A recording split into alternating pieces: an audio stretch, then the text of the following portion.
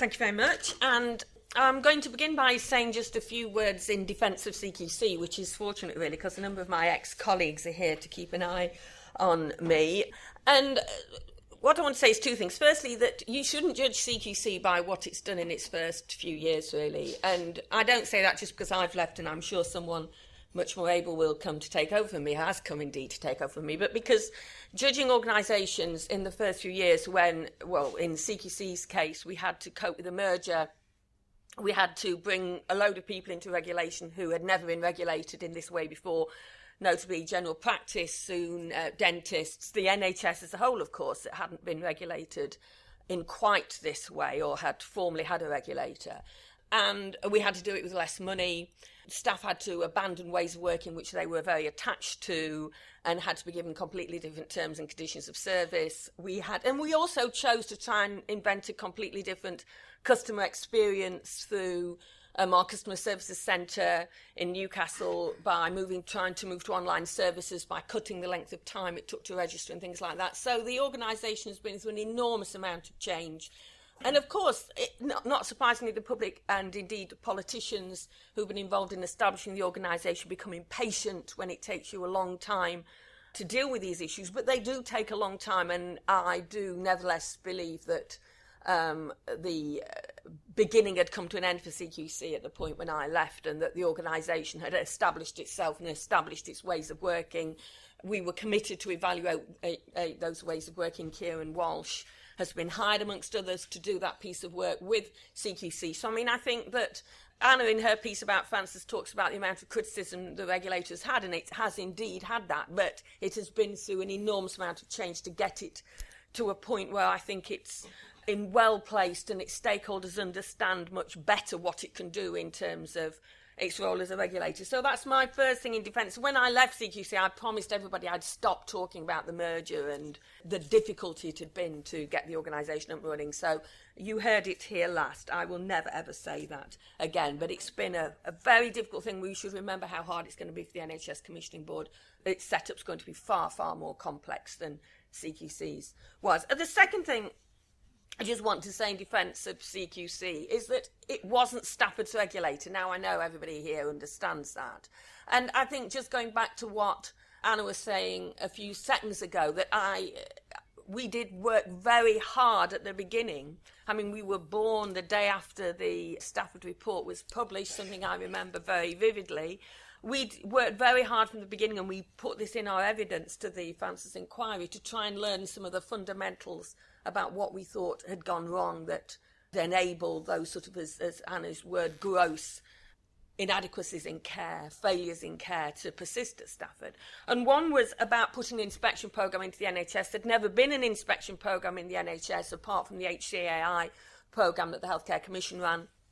And so we put in a programme of unannounced inspections. So we were heavily criticised and have been criticised for abolishing the investigations team, but from my point of view, we were putting that methodology, which was an enhanced inspection methodology, into the whole system, and that there is no substitute from a regulator's point of view for putting boots on the ground by doing unannounced inspections.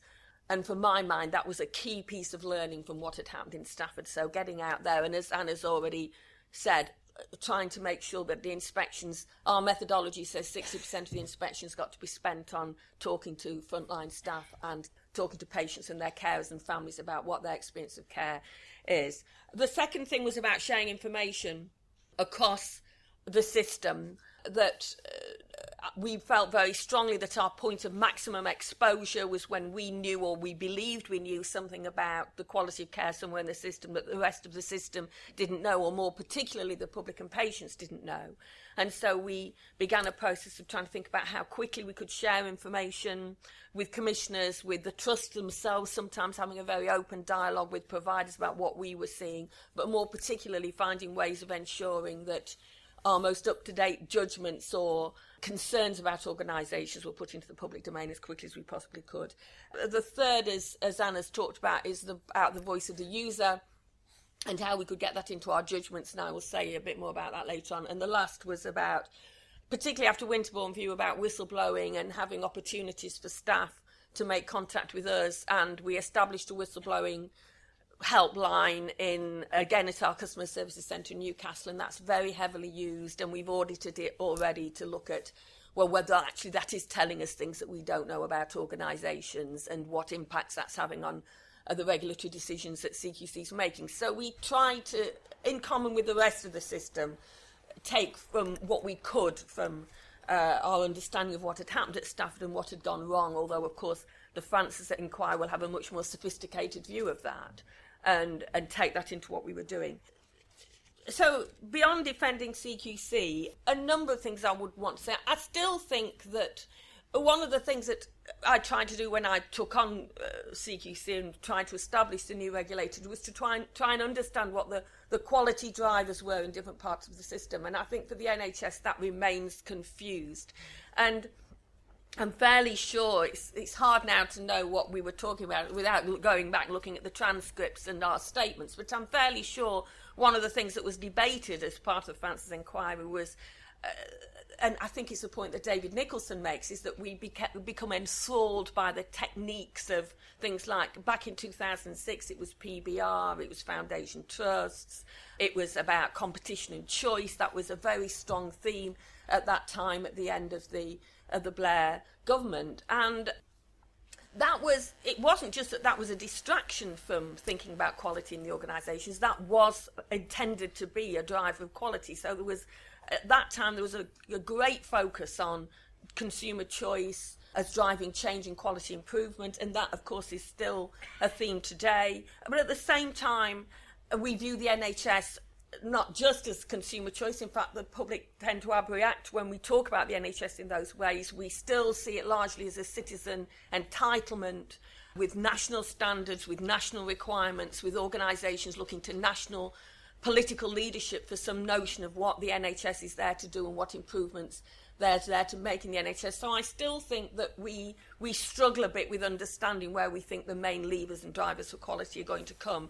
And again, as Anna makes a point in her paper about the Francis report, there's still a tendency to look up to try and ensure that we're understanding what the external requirements are for quality improvement, rather than thinking about we'll drive quality improvement by focusing on what the patient said. And again, back to CQC, we tried very hard to say our methods were going to be focused on outcomes for patients, the experience of the patient or the service user, and that if you were getting it right for them, you'd likely to be getting it right in terms of what the regulator was interested in, and we would only go back and look at details of processes if we really thought that you weren't getting the outcomes right. So that tension between developing a patient-centric driver of improvement and a sort of national citizen entitlement driver for improvement, I still think is strongly there and causes some problems.